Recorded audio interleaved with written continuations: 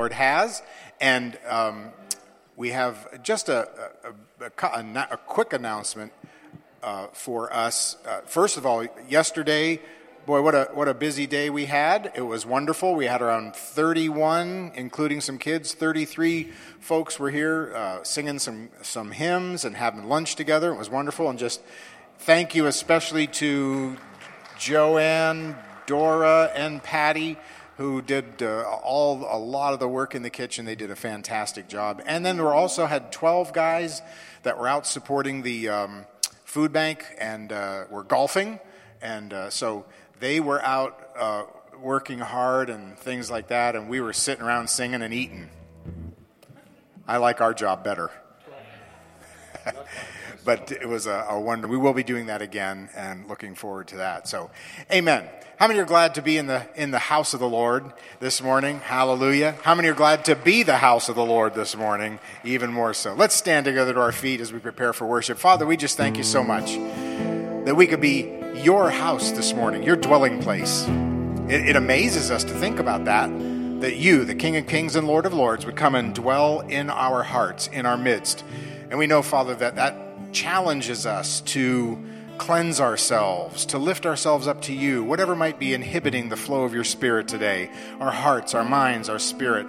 Maybe we've been hurt this past week. Maybe have gotten some bad news. Maybe we're not feeling well physically. Whatever it is, we want to set those things aside because we want you to take up residence as King of Kings and Lord of Lords in our hearts this morning. So help us to tune our attention to you. Father, we're going to praise you for what you do as we worship you in Jesus' name. Amen and amen. Hallelujah. Let's praise the Lord together. All of creation, all of the earth, make straight a highway, path for the Lord. Jesus is coming soon. Call back the sinner, wake up the saint.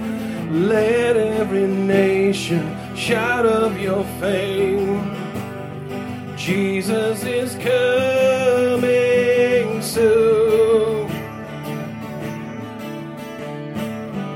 Like a bride waiting for her groom, we'll be a church ready for you. Every heart longing for our King, we sing, even so come, Lord Jesus, come.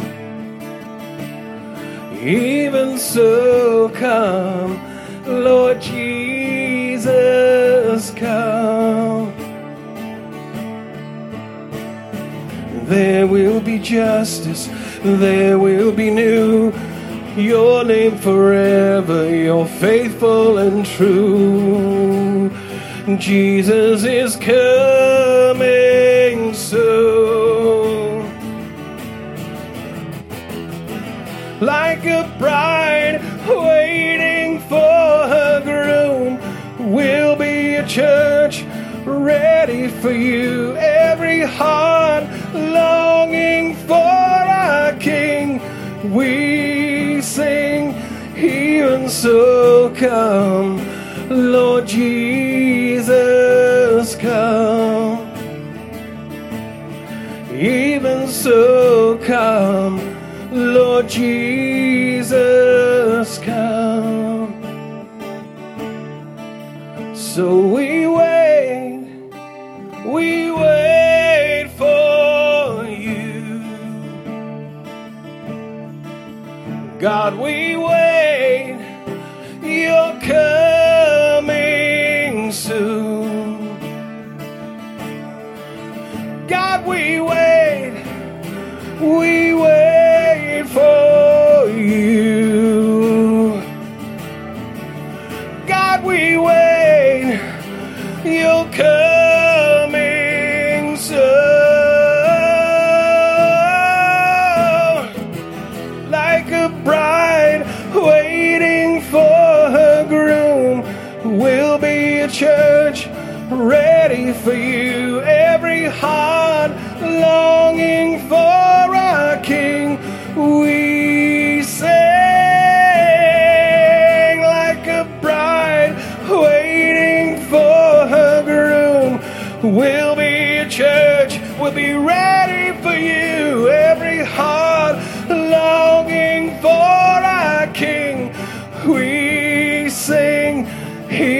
so come, Lord Jesus, come. Oh, even so come, Lord Jesus, come. Even so come, Lord Jesus, come.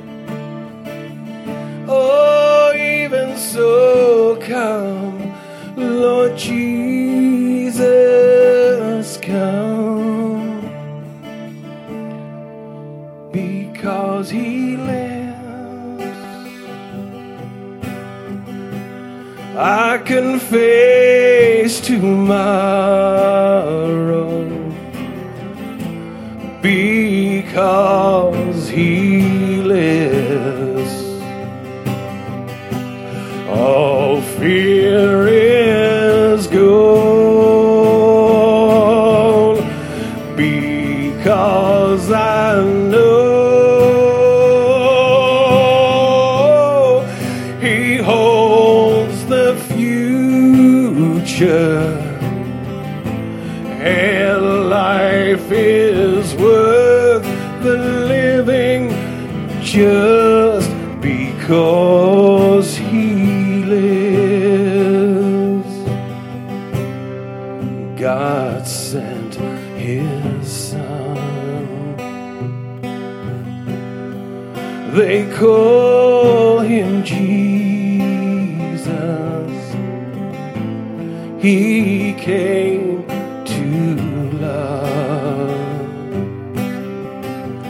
heal and forgive. He lived and died to buy my pardon. An empty grave is there to prove my Savior lives. Because he lives, I can face tomorrow. Because he lives, all fear is gone. Because I know he holds the future, and life is worth the living just because he lives. And then one day I'll cross that river. I fought life's final war with pain, and then as death gives way to victory, I see the lights of glory and know my Savior lives. Because he lives, I can face tomorrow.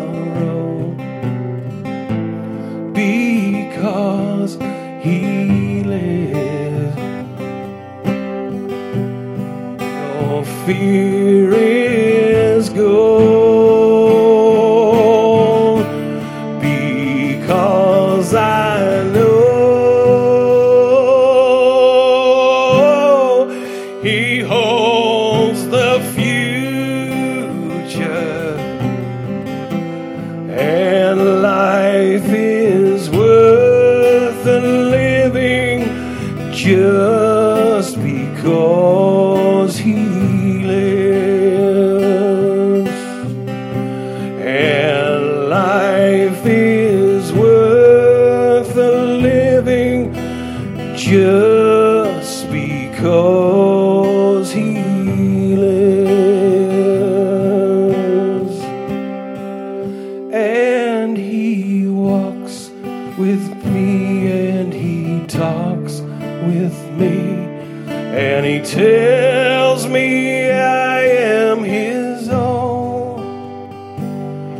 and the joy that we share as we tarry there, no other has ever known. I come to the garden alone while the dew is still on the roses,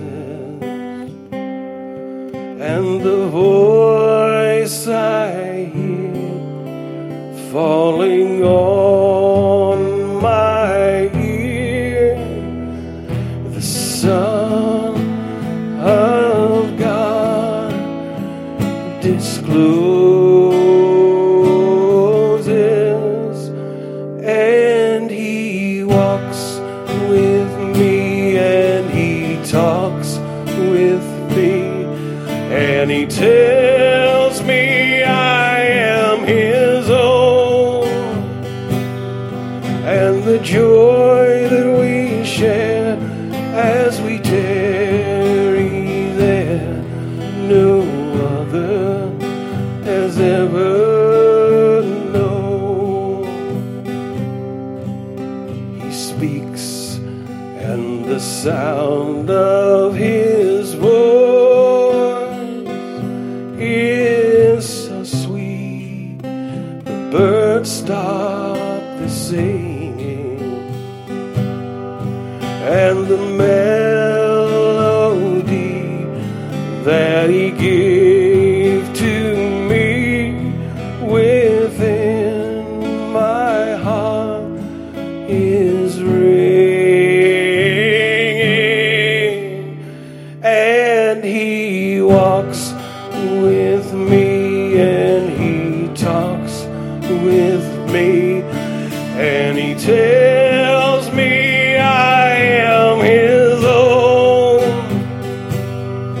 and the joy that we share as we tarry there, no other has ever known, and the joy that we share as we tarry there, no other has ever known.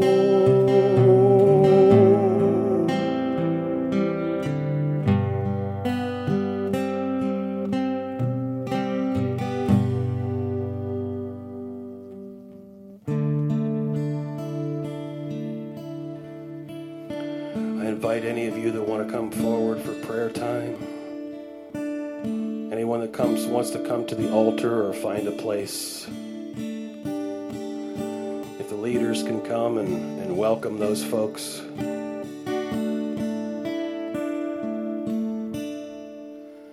I can only imagine what it would be like when I walk by your side. Only imagine when all I will do is forever worship you. I can only imagine what my eyes will see when your face is before me. I can only imagine.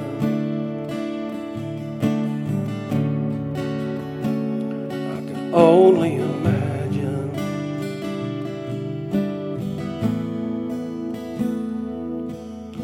Surrounded by your glory, what will my heart feel? Will I dance for you, Jesus? Or in all of you be still? Will I stand in your presence? Or to my knees will I fall? Will I sing hallelujah? Will Will I be able to speak it all? I could only imagine. I could only imagine. I could only imagine when that day comes and I find myself standing with the sun. I could only imagine when all I will do is forever worship you. I can only imagine. Yeah, I can only imagine.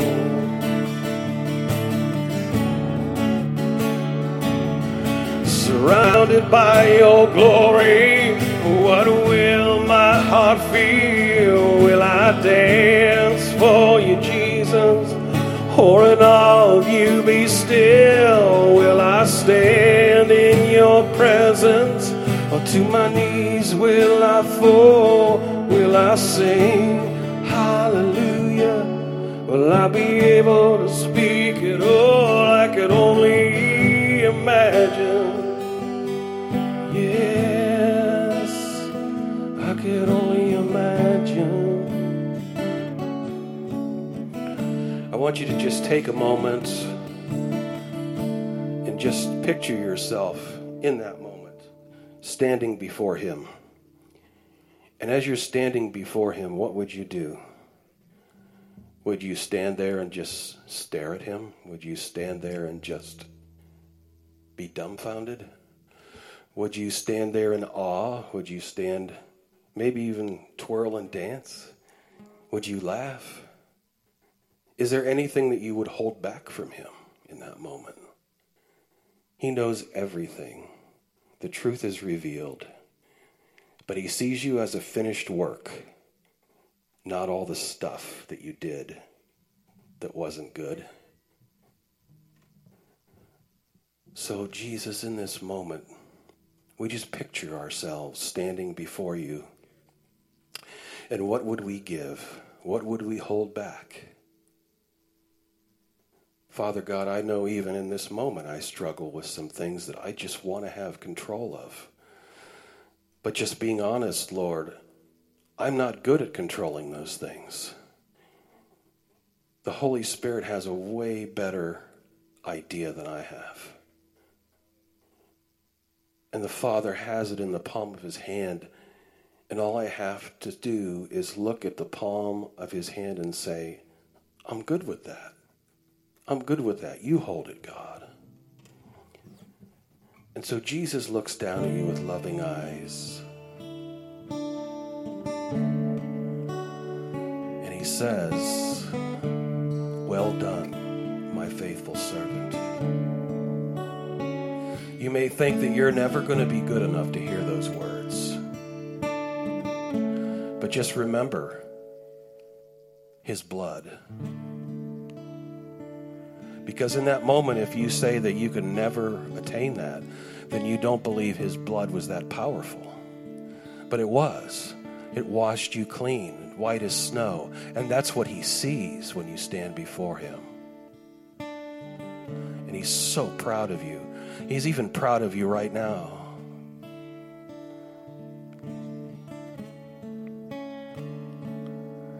Surrounded by your glory, what will my heart feel? Will I dance for you, Jesus? Or in awe of you be still? Will I stand in your presence? Or to my knees will I fall? Will I sing hallelujah? Will I be able to speak it all? I could only imagine. Yes, I could only imagine. Yes, surrounded by your glory, what will my heart feel? Will I dance for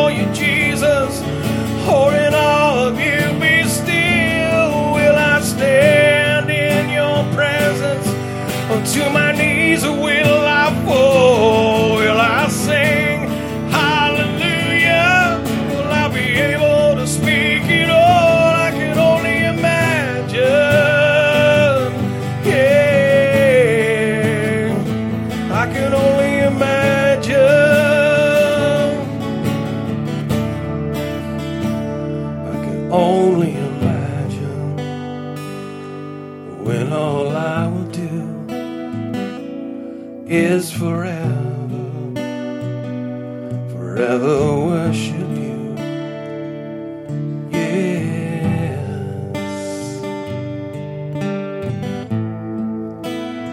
I could only imagine,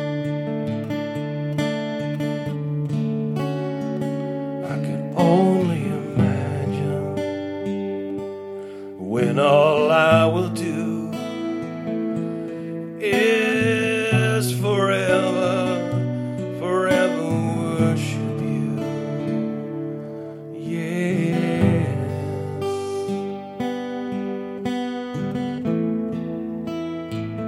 I could only imagine. Show me your face, Lord. Show me your face,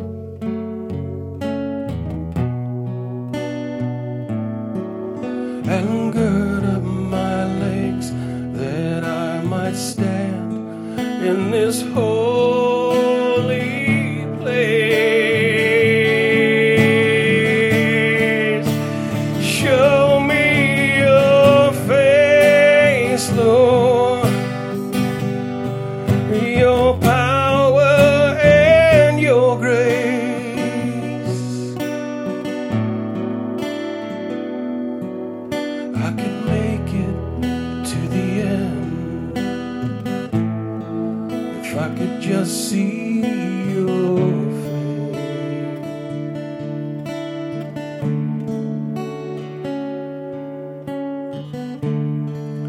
Moses stood on the mountaintop, waiting for you to pass by.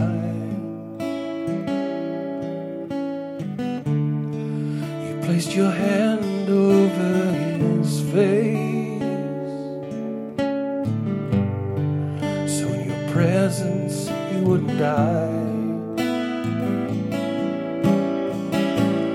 All of Israel saw the glory, and it shines down through the age. Now you call us to boldly seek your face. Show me your face, Lord. Show me your face,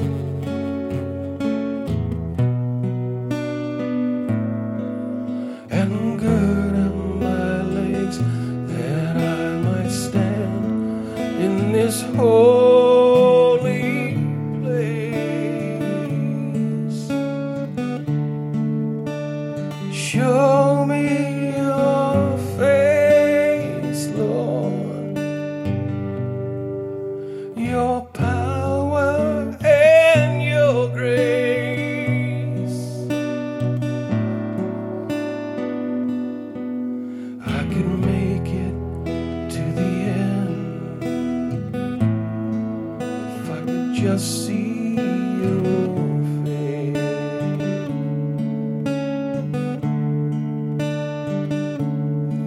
I will make it to the end if I could just see your face. Hallelujah. Hallelujah.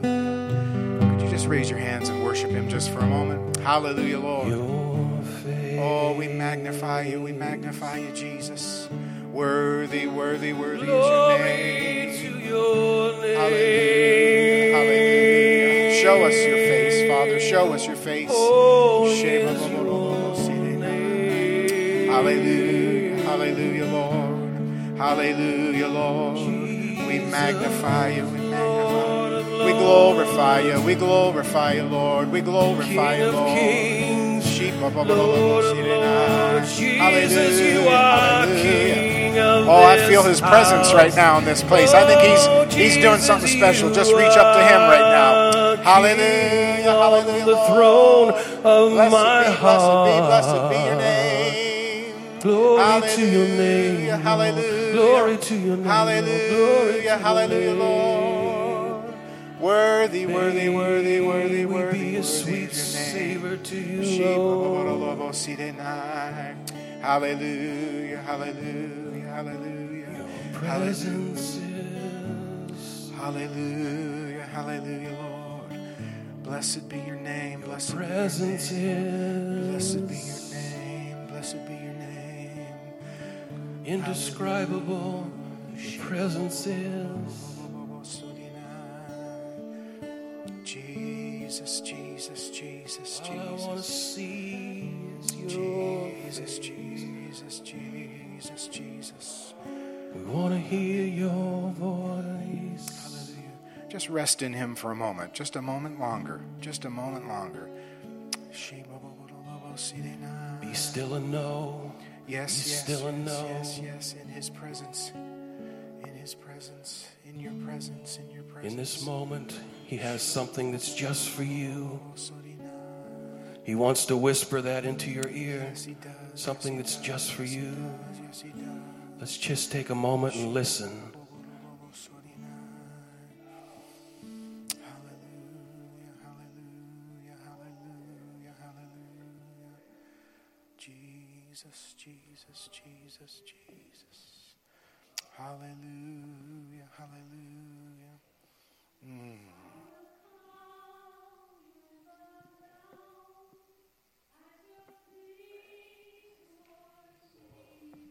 Yes.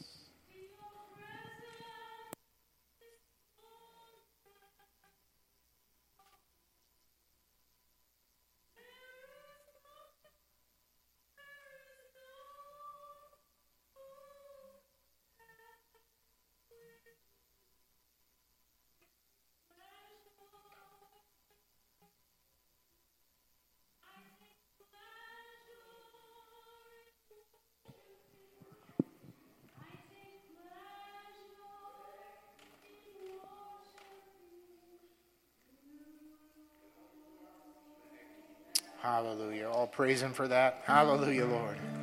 Hallelujah, Lord. Hallelujah, Lord. Hallelujah. When you think of a face, you think of your spouse's face, a friend's face, a child's face, someone's face that you know. That face describes everything they are. The essence of who they are comes through that face. Jesus said the eyes are the window of the soul, etc. And so when we think about the show me your face, God, we're in essence saying, show us, God, every part of who you are. So show us your glory, show us your cleansing power, show us your joy, show us the person of who you are. And how many know that when we look at that face, we see it in the Word. When we look at that face, we receive everything we need, don't we? Cleansing from sin, healing for our bodies, whatever it might be. It's all in the face of Jesus, and we behold that. And that's when we can bow down in his presence and just worship him. Father, we just thank you so much. We thank you so much for worshiping you, for being able to worship you in spirit and in truth, for hearing from you through a beautiful song, through other worship. And the joy that we know that we could just be in your presence, just to worship you, to bow down, to humbly be in your presence, and just behold everything that you are in our lives. To be like Mary of old, just break open our ointment bottle, just pour it out on your feet, just worship you for who you are, and allow you to speak to our spirits. I pray right now that everyone in this room will begin to see and receive what you have for them, whether it's a healing in their body, whether it's a healing in their spirit, their heart. Maybe there's resentment or bitterness or heartache of some type. Maybe there's some anger, some fear. Maybe there's a lack of faith. Whatever they're going through in their lives, I believe the face of Jesus, the face of God is right there. All we need to do is just turn and look. Just turn and look and bow down in his presence. We thank you for that. We know you're going to touch and heal and deliver and bring us to the next level. We thank you for it, Father. We're going to praise you in Jesus' name.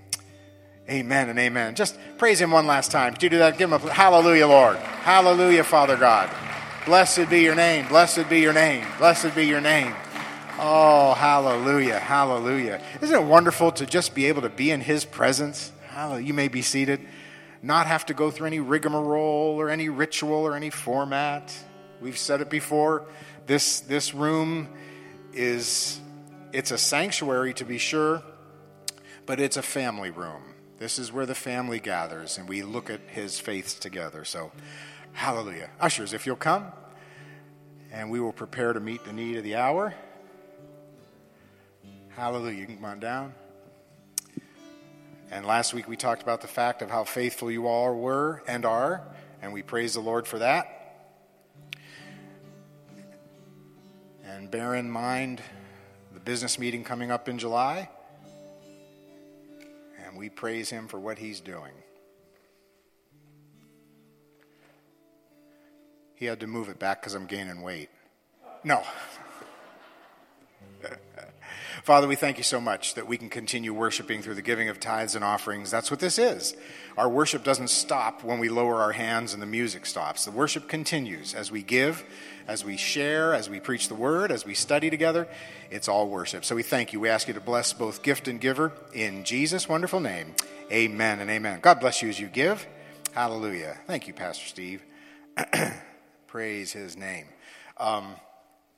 We're doing something a little different this morning. I've asked the young people to stay in because I'm going to be sharing some things that are pertinent to their lives, more so even than our lives. But we are in Philippians still. We started Philippians several weeks ago. We will probably be in it until Jesus comes back. How's that?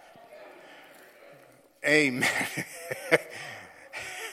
Right when we get to the 4th chapter, verse 23, Jesus is going to come back. So that's what I'm planning. Wouldn't that be wonderful? Philippians, the 1st chapter, we are in verse 9. We've shared some thoughts of the first 8 verses. We talked about Paul telling us that as fellow believers, the Philippians have all the grace, all the mercy, all the peace that they need for every level of their journey, whether you're an overseer, whether you're an elder, whether you're just a servant, whether you are a bond slave like he called himself, doesn't matter. The supply never runs out. Hallelujah.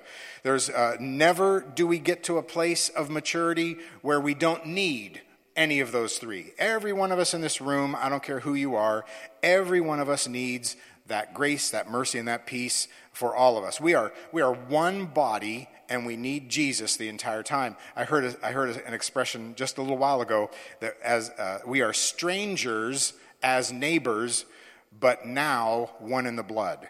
And that's so true. We are strangers as neighbors. We didn't know each other before Jesus saved us and brought us to this place, but now we're one in the blood. And we're all together in this thing. And we talked about the fact that through their giving, the Philippians joined with Paul's ministry. When you give, and we had mentioned that the essence of this book is about giving. It's about money. When you give, then you join yourself with that ministry. So they were with Paul on Mars Hill. They were with him when he stood before Festus and Agrippa. They were with him in prison. They were with him as he taught in the school of Tyrannus in Ephesus. He was with them in his fruit, in his grace, in his love. He said, we're all in this thing together because everything belongs to Jesus, right? Nothing belongs to us. Everything belongs to Jesus. Now, he breaks into this next little passage here. We talked about verse 8 and how much he loved them and his affection for them. And verse 9 through 11, let's just read this. We'll be in here probably for the next couple of weeks. I believe next Sunday is Father's Day. Is that right? Okay. Who cares? No. Mother's Day is the big day, right? No, we love our fathers, and we'll probably have a special word for them as well. 9th verse of Philippians, the 1st chapter. And this I pray, that your love may abound still more and more in knowledge and all discernment or judgment. Oh, that is so important. I'll just warn you ahead of time, we're just going to get stuck on verse 9 today. That's it, just verse 9. that you may approve the things that are excellent, that you may be sincere and without offense till the day of Christ, being filled with the fruits of righteousness which are by Christ Jesus to the glory and praise of God. So he actually lists several things there. He says that we are to be abounding in love, and that's what we're going to talk about today. But we're also supposed to be abounding approving things that are excellent, abounding in love, approving things that are excellent. We are to be sincere without offense, and we are to be filled with the fruits of righteousness. We'll talk about those in the weeks ahead. But the first one is abounding in love. Now, I'm going to apologize twice, okay? So here's your first apology. I'm going to show a video in a little bit, and it may offend some of you, all right? So I'm apologizing now. Before I show the video, I will apologize again. So that's 2 apologies, okay? But sometimes I think we need to be a little offended and shook up, don't we? And so you're going to see what's happening out there, and it has a direct bearing on all of us in here. But I want you to understand that the entire thing is part of love. What we need for the world right now is not just regular love, but we need abounding love for the world. And that's the word that Paul uses here, paraseo, abound. It means to superabound, both in quantity and quality. It means to be in excess, to be superfluous. It means to overflow in abundance. And that's the kind of love we have to have for each other and for the world. Because you see, everything in the kingdom of God starts with love. That's the root and the foundation of everything. It's all about love. That's why Paul says that your love would abound more and more. We know that there are really only 2 absolute attributes that are spoken of God in Scripture. That is, God is light and God is love. The rest are characteristics of who he is, but he is light itself. That's why he said, let there be light, and it was just an essence of himself. And love. God is love. That is who he is through and through. He is love. And so we understand that's what the kingdom is about. However, Paul throws in 2 words here in verse 9, and he says that it has to be an accountable love, doesn't it? It has to be filled with knowledge and judgment, knowledge and discernment. It is not an ignorant or blind kind of love, right? And he gives those 2 characteristics. So this morning we're going to delve into love, knowledge, and judgment, or love, knowledge, and discernment. And let's see how this all works together in our love for one another and also for love for the world. This is Pride Month, right? It's been shoved down our throats all the way into our gullet and down to our toes. This is Pride Month. And we understand as believers, when we know what true love is, and we understand that what the world says is love is really just unbridled passion. That's all it is. It's just a feeling. It's just an emotion. What the world says is love is illicit emotion. It's hypersensuality. It's animal urges. That's all it is. Homosexuality is pure emotion. It is just unrestrained passion. It's rebellion. But it has nothing to do with love. I always love it when I've had this discussion with homosexuals in the past, and they'll say, well, I was just born this way. And my response is always the same thing. Well, so was I. I was born a heterosexual. Okay, if we want to go down that path, I was born that way. Does that mean I can have sex with whomever, whenever I want? No. Sorry, honey. You know that brunette last week? Hey, I was born that way. Boy, would that result in a black eye or 3. More than 2 black eyes. Don't know if it's possible, but it would be more than 2. If my wife dies tomorrow because I was born a heterosexual, God forbid my wife dies tomorrow, does that mean I could be out at the bars on Friday night picking up women? No. Don't I have to control myself?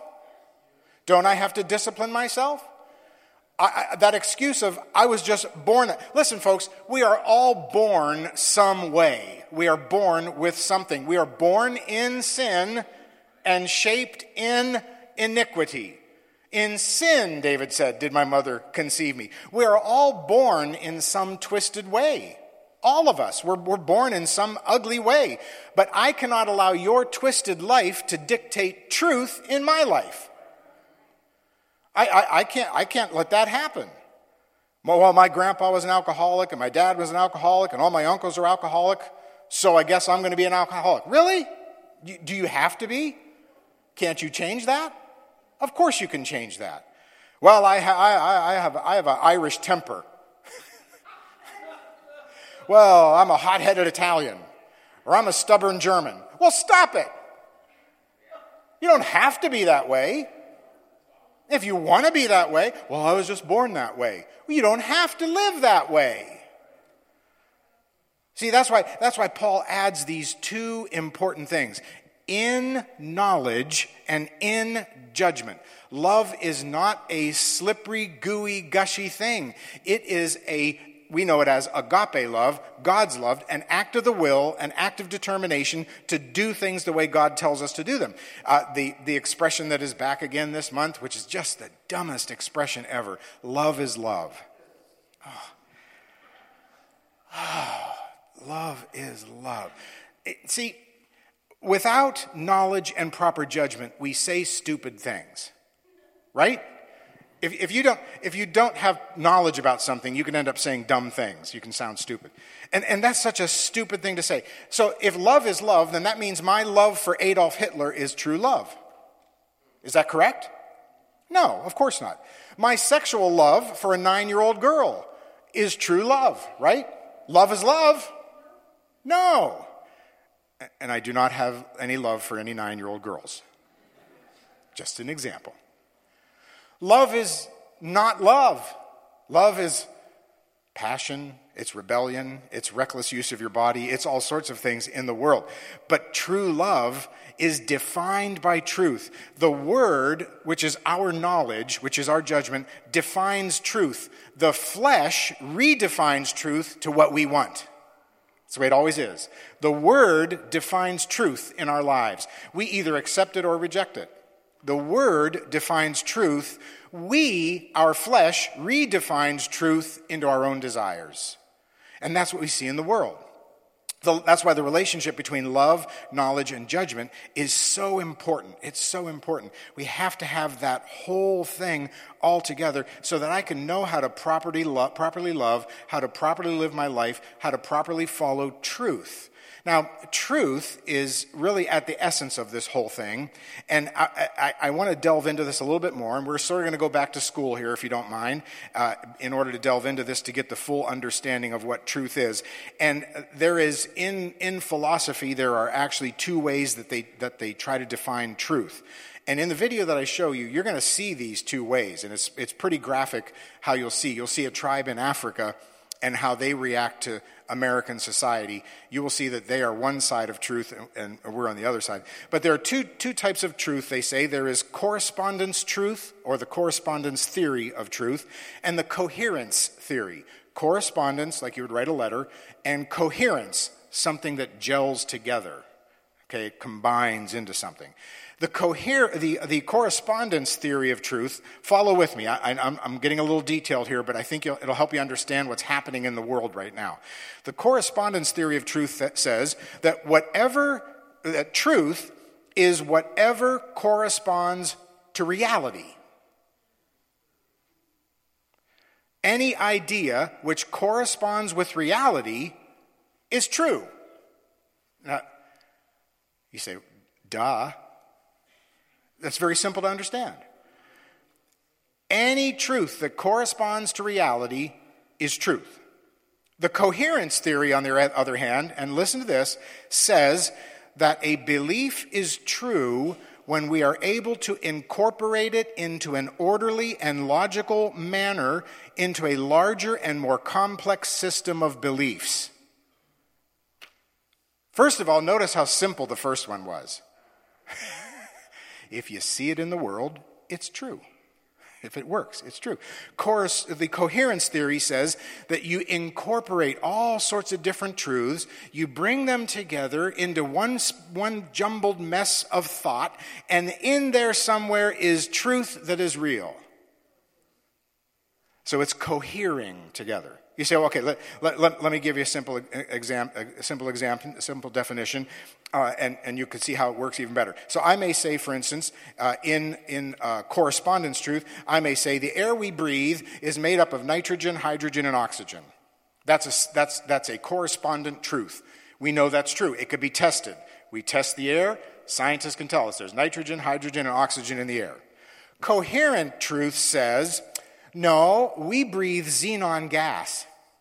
And you would say, well, wait a minute.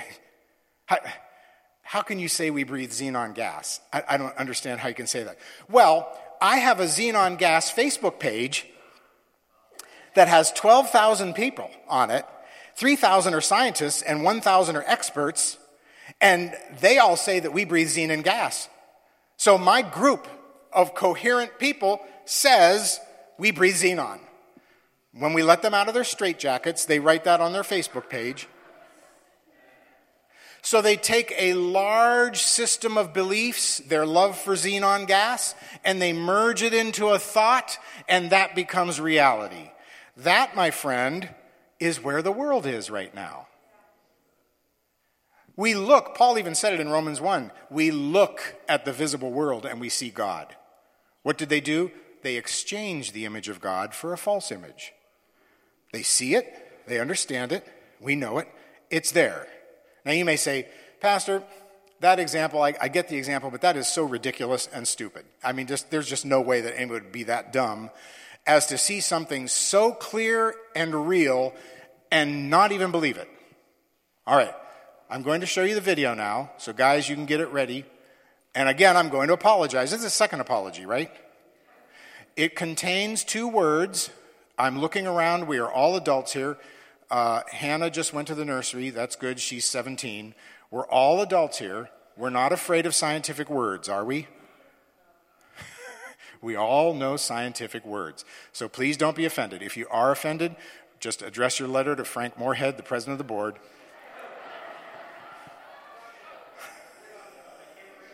I can't read. But watch this video, and then we'll go over it step by step, and watch it and listen very carefully. This is true. This is real. What is a woman? Can you tell me that? Well, you're at the Women's March. You must have some idea. Please, if one person could tell me what a woman is. You are not here for women. We ask you to leave. What is that? I'm a husband. I'm a father of 4. I host a talk show. I give speeches. I write books. I like to make sense of things. A woman is not anything in particular. There is not one particular thing. It could be many things to many people. Some women have penises, right? Some men have vaginas. I like scented candles, and I've watched Sex and the City. Yeah. How do I know if I'm a woman? That's a great question. Can a man become a woman? I'm not a woman, so I can't really answer that. Women only know what women are. Are you a cat? No. Can you tell me what a cat is? You want to tell us what a woman is? I'm a biological woman that medically transitioned to appear like a male. I will never be a man. And so they go on the internet and they're told that all of their problems will be solved if they become a man. So you worry that there could be a sort of social contagion element of this? A teeny tiny bit, maybe. It got me at 42. Your child doesn't have a chance. And you're affirming it with hormones that have never been used in this way. Puberty blockers, which are completely reversible. Completely reversible. One of the drugs used is Lupron, right? Which has actually been used to chemically castrate sex offenders. You know what? I'm not sure that we should continue with this interview. You don't want to talk about the drugs that you give to kids, or... How can they be removing the healthy breasts of 15-year-old girls? There are masculine girls. There are feminine boys. What are we going to do about that? Carve them up? How can this whole thing be happening, Matt? I wanted us to have a safe place to be able to talk about this. Part of me wants to ask why you care so much. I care about the truth. I care about children. I care about the women who are having their opportunities stolen from them. Is it transphobic to tell the truth? The interview's over. Let's turn off the cameras. Excuse me. They're fair. I just wanted to know, what is a woman? And you're not going to find out. Based on what I'm saying, would you ever want to move to America? They say no, never.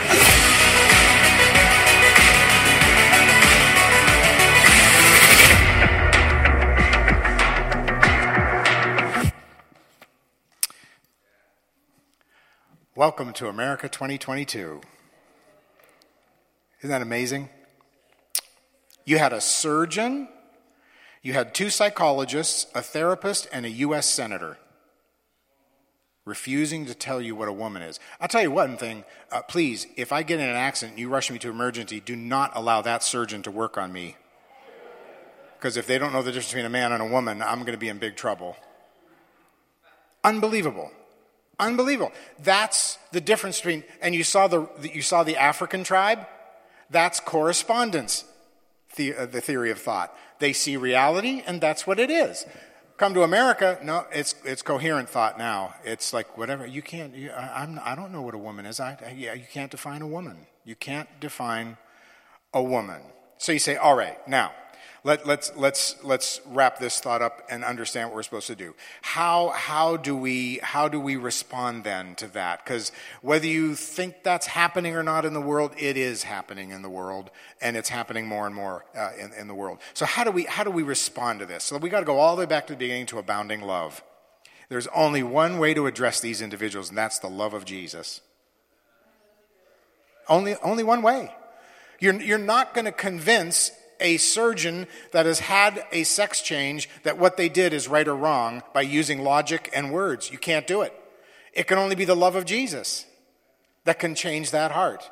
So first, we have to understand who they are. First of all, we have to understand that they are lost. Jesus looked at them and said, they are like sheep without a shepherd. They are harassed by the enemy. They have sold themselves to a system and are totally deluded in that system. Ephesians, the 2nd chapter, Paul says it this way. We know it very well, that we were once dead in trespasses and sins. We walked according to the course of this world. We walked according to the prince of the power of the air. We were children of disobedience. We conducted ourselves in the lust of the flesh. We fulfilled the desires of the flesh and of the mind, and we are children of wrath. We were without God and without hope. Oh my. 1 Corinthians 6, Paul lists them: fornicators, idolaters, adulterers, homosexuals, sodomites, thieves, covetous, drunkards, revilers, extortioners. And he doesn't stop there, and he adds this line, and such were some of you. But you were washed, and you were sanctified, and you were justified in the name of the Lord Jesus by the Spirit of God. So we have to understand, first of all, we're not fighting people, are we? We're fighting spiritual battles, are we not? We're not fighting individuals that are promoting a certain thing here and there. We're fighting individuals that are bound by the prince of darkness, and the only solution is the love of Jesus Christ penetrating that heart and bringing them to their knees and bringing them out of the darkness into the glorious light of the gospel. It's the only way. It's the only way. But the tough part about that is, you ready? You have to befriend them first. You can't hit them with picket signs. You can't vote them out per se. You could try. You have to love them with the love of Jesus, and you have to be with them. You have to invite them over for dinner. You have to go out to coffee with them. You have to help them and love them. I know, this is not the amen part. It's hard. It's hard. But if they're going to get the truth, where are they going to get it from? They're going to get it from us, because we have the truth. And we will have to put up with their incoherence while we share correspondent truth with them and let them know. And we'll get to that in a minute. And that's the second part, is we have to understand what they have done. You see, they have sold themselves to a system of thought, coherence, and they are now dwelling in it. Paul tells us in Romans, the 1st chapter, and here's a sermon for you to study for yourself and go preach somewhere. In verses 23, 25, and 26 of Romans, Paul says, we exchanged the glory of God. It's the first thing we did for natural stuff. Then he says we exchanged the truth. So we exchanged God, then we exchanged the truth, and then it ends up we exchanged the natural use of our bodies. See how it goes? We get our eyes off God, then we change the truth, then we change our bodies. Folks, they did it in the Garden of Eden, we did it in Babel, we did it in Noah's day, we did it in Babylon, we did it in Rome, and we're doing it here. And it's just going to happen as long as Satan holds sway in this present realm. I love the way Augustine put it in his Confessions. It's just so beautiful. He said before he was saved, Behold, with what companions I walked the streets of Babylon. I rolled in its mire, and I lolled about on it, as if on a bed of spices and precious ointments. And drawing me more closely to the very center of that sinful city, my invisible enemy trod me down and seduced me, for I was easy to seduce. That's the world. That's where they're at. And that's where their mind is. And that leads us to the third point, and this brings us all the way back to the beginning, and that is we must love them. We have to love them with a love that is abounding more and more and more. It used to take a little bit of love to love that drunk. It used to take some love to love that guy over there. Now we're looking at a class of individuals. It's going to take a lot of love to love them. And folks, I'm speaking to you from my own heart. It's going to take a lot of love to love some of these folks. A lot of love. But we have to understand how that love works. Number one, that love is unconditional, isn't it? Unconditional love. Just like Jesus loved us when we were in sin. Just like he loved Augustine rolling about in the mire.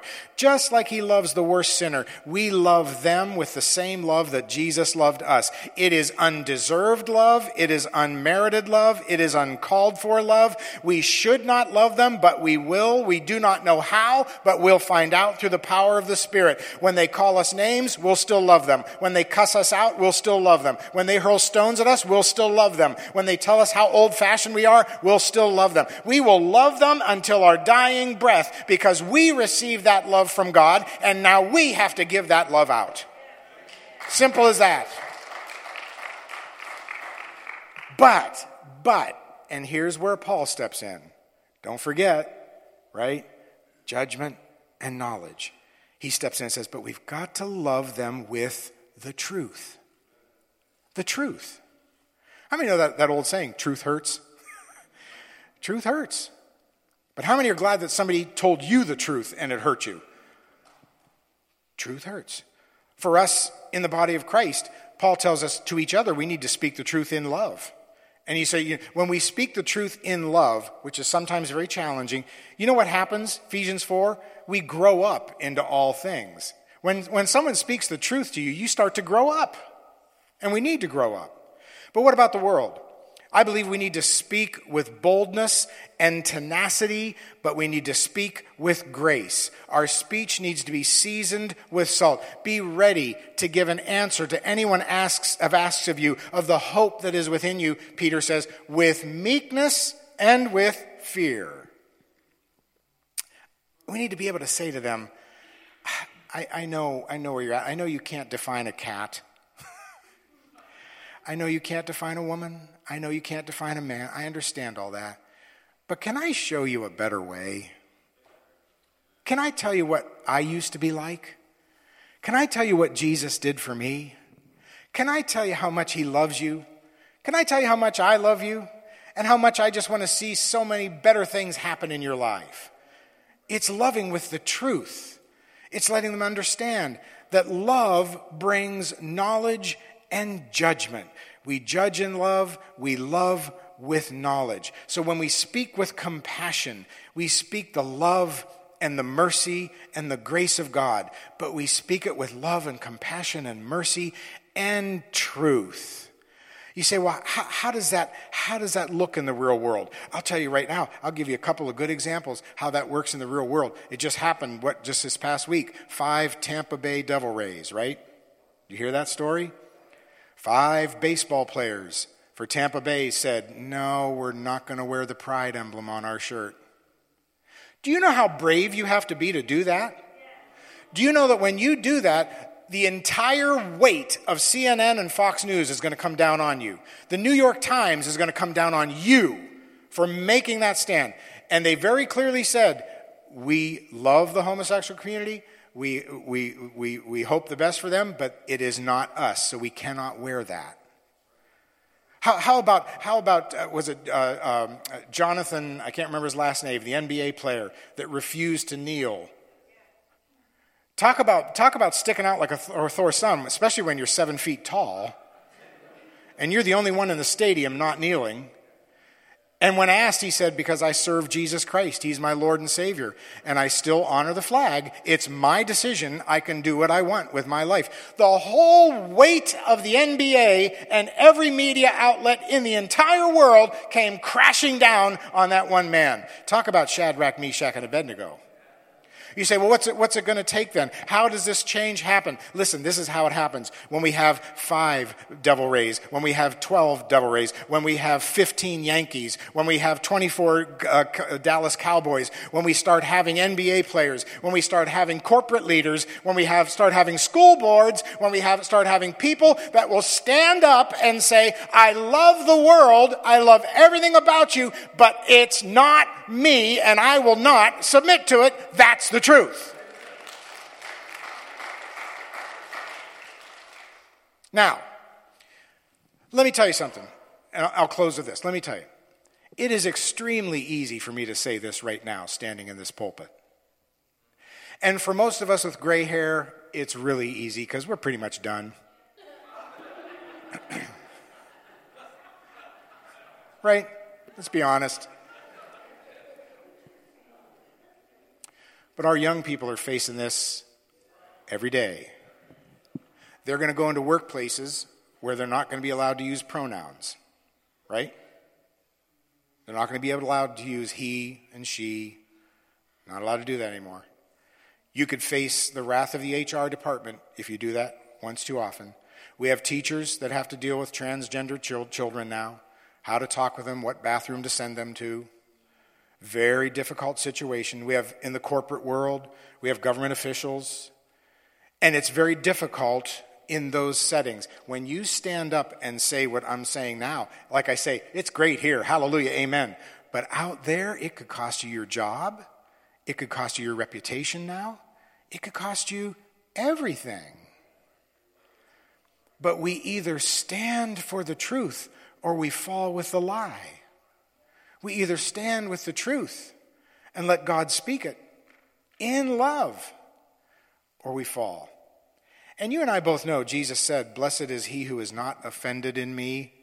I always crack up at that. Wait a minute. You just raised a person from the dead. You healed a leper. You raised a little dead girl. You cleansed that person there. You healed that person there. You healed everyone who came to you. How could that be offensive?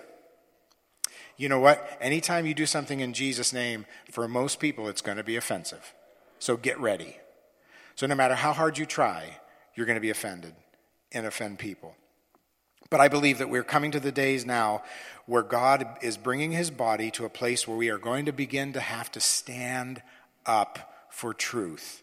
Not in an arrogant way, not in a self-righteous way, because we all know there's no righteousness inside of us. That we were, just as I said, and such were some of us. We were there. But we've got to stand up in love and mercy and grace and truth and speak the abounding love of Jesus in knowledge and in discernment and in judgment. Because deep inside, I believe every one of the people in that video, deep inside, they want to hear Jesus, don't they? They know they're wrong and they want to hear Jesus. So I want to do something a little different as we close. Pastor Steve, you can come. But I want to just take a few moments, and I want us to pray together over various groups that are facing these things. And I want to start with the young people. And I would like all the young people, if you would just stand together, wherever you're at, just stand together. We're not going to make you do anything weird. Just stand there. And I want us, if you're around these guys, could you just go and lay your hand on some of these? Just lay your hand on them, because they're facing things now that we're done with. They're just beginning the battle. And then we're going to pray for a couple other groups as well. But I'd like to start with them. Father, we just thank you right now. that we have the truth. And we don't say that in an arrogant way, because we didn't create the truth. We didn't make the truth. You did the truth. You are truth. When Pilate asked that question, what is truth? He was standing right in front of truth itself. So we know the truth. The truth is Jesus. And I lift up our young people right now. In the name of Jesus, I just ask for Holy Spirit boldness right now. That they would not be arrogant, that they would not be crazy, they would not be wild about it. But their bodies, their minds, their spirit would exude a depth of love that is going to shock the world around them. It's going to draw them to the cross of Calvary. It's going to help the world to see that the answer is Jesus. It's not a thing. It's not a sexuality. It's not an identity. It is Jesus. We thank you for that, Father, as you lead them in the days ahead, because this is their world and they're going to be the ones that take it over. And we thank you in Jesus' name. Now, stay standing. But I know we have teachers. I know Gruberts back there. Teachers, I'd like you to stand. Gina, my wife, aides in the schools, anybody working in the schools, I'd like you to stand. I'd like you to gather around some of those as well. In the back, my wife down here. Let's pray for the schools as well. How important. How important. Father, I lift up our teachers right now, our administrators, our school officials, our board members, our school boards right now. Father, they need to begin to stand up in truth, and they realize that as they stand up, if they say the wrong thing at the wrong time, it could mean their job. So we ask that you would give them wisdom on how to speak the love and the truth of Jesus to this last generation, that you would help them to speak words of wisdom and encouragement and strength, words that will cleanse, words that will heal, that they will not just be teachers of a subject, they will be teachers of the Holy Spirit. They will be instructors that will lead and guide into righteousness for these young people that are around them, young people that are so confused, so bewildered. They've seen it on Facebook, they've seen it on YouTube, they don't know which direction to go. Help them to speak a word in season, Father God, to change lives and to change hearts where they're at. I thank you, Father, for doing that in Jesus' name. Now I'd like the rest of us just to stand, because all of us are sent to the mission field. All of us are going out. All of us meet people every day.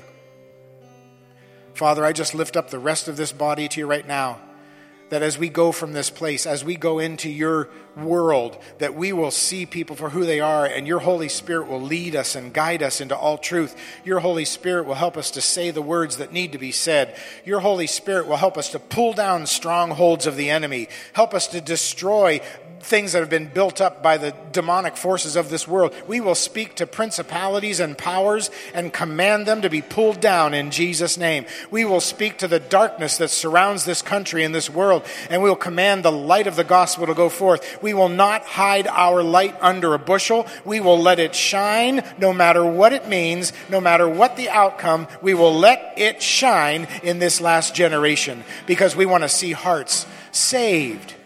We want to see hearts changed. We want to see lives brought back together, brought back into life. And Father, it's your abounding love that's going to do it more and more in each of our lives. Father, I lift up the church right now. I pray that you'll fill pulpits with men and women that will speak your word with boldness, speak your word with authority. We pray for the Lutheran church, the Methodist church.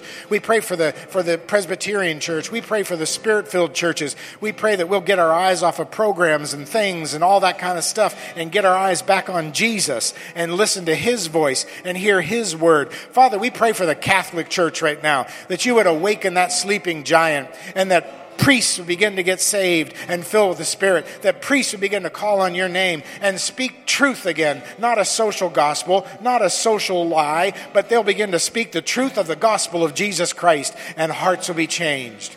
We thank you, Father, for bringing your word of love and encouragement to a lost world. And we're going to promise to praise you as your word goes forth in Jesus' name. In Jesus' name. Amen and amen. Amen. I hope you weren't offended this morning. But I believe we need to see what's happening out there, folks. And they need us desperately, don't they? They need us. And we've got the answer in Jesus, first and last. Hallelujah. Praise the name. God bless us as we go from this place. Send us forth as your ambassadors to bring your word to bring your love, to bring your life to a lost and dying world. We're plucking them as brands from the burning in Jesus' name. Amen and amen. God bless you as you go. Go praising him.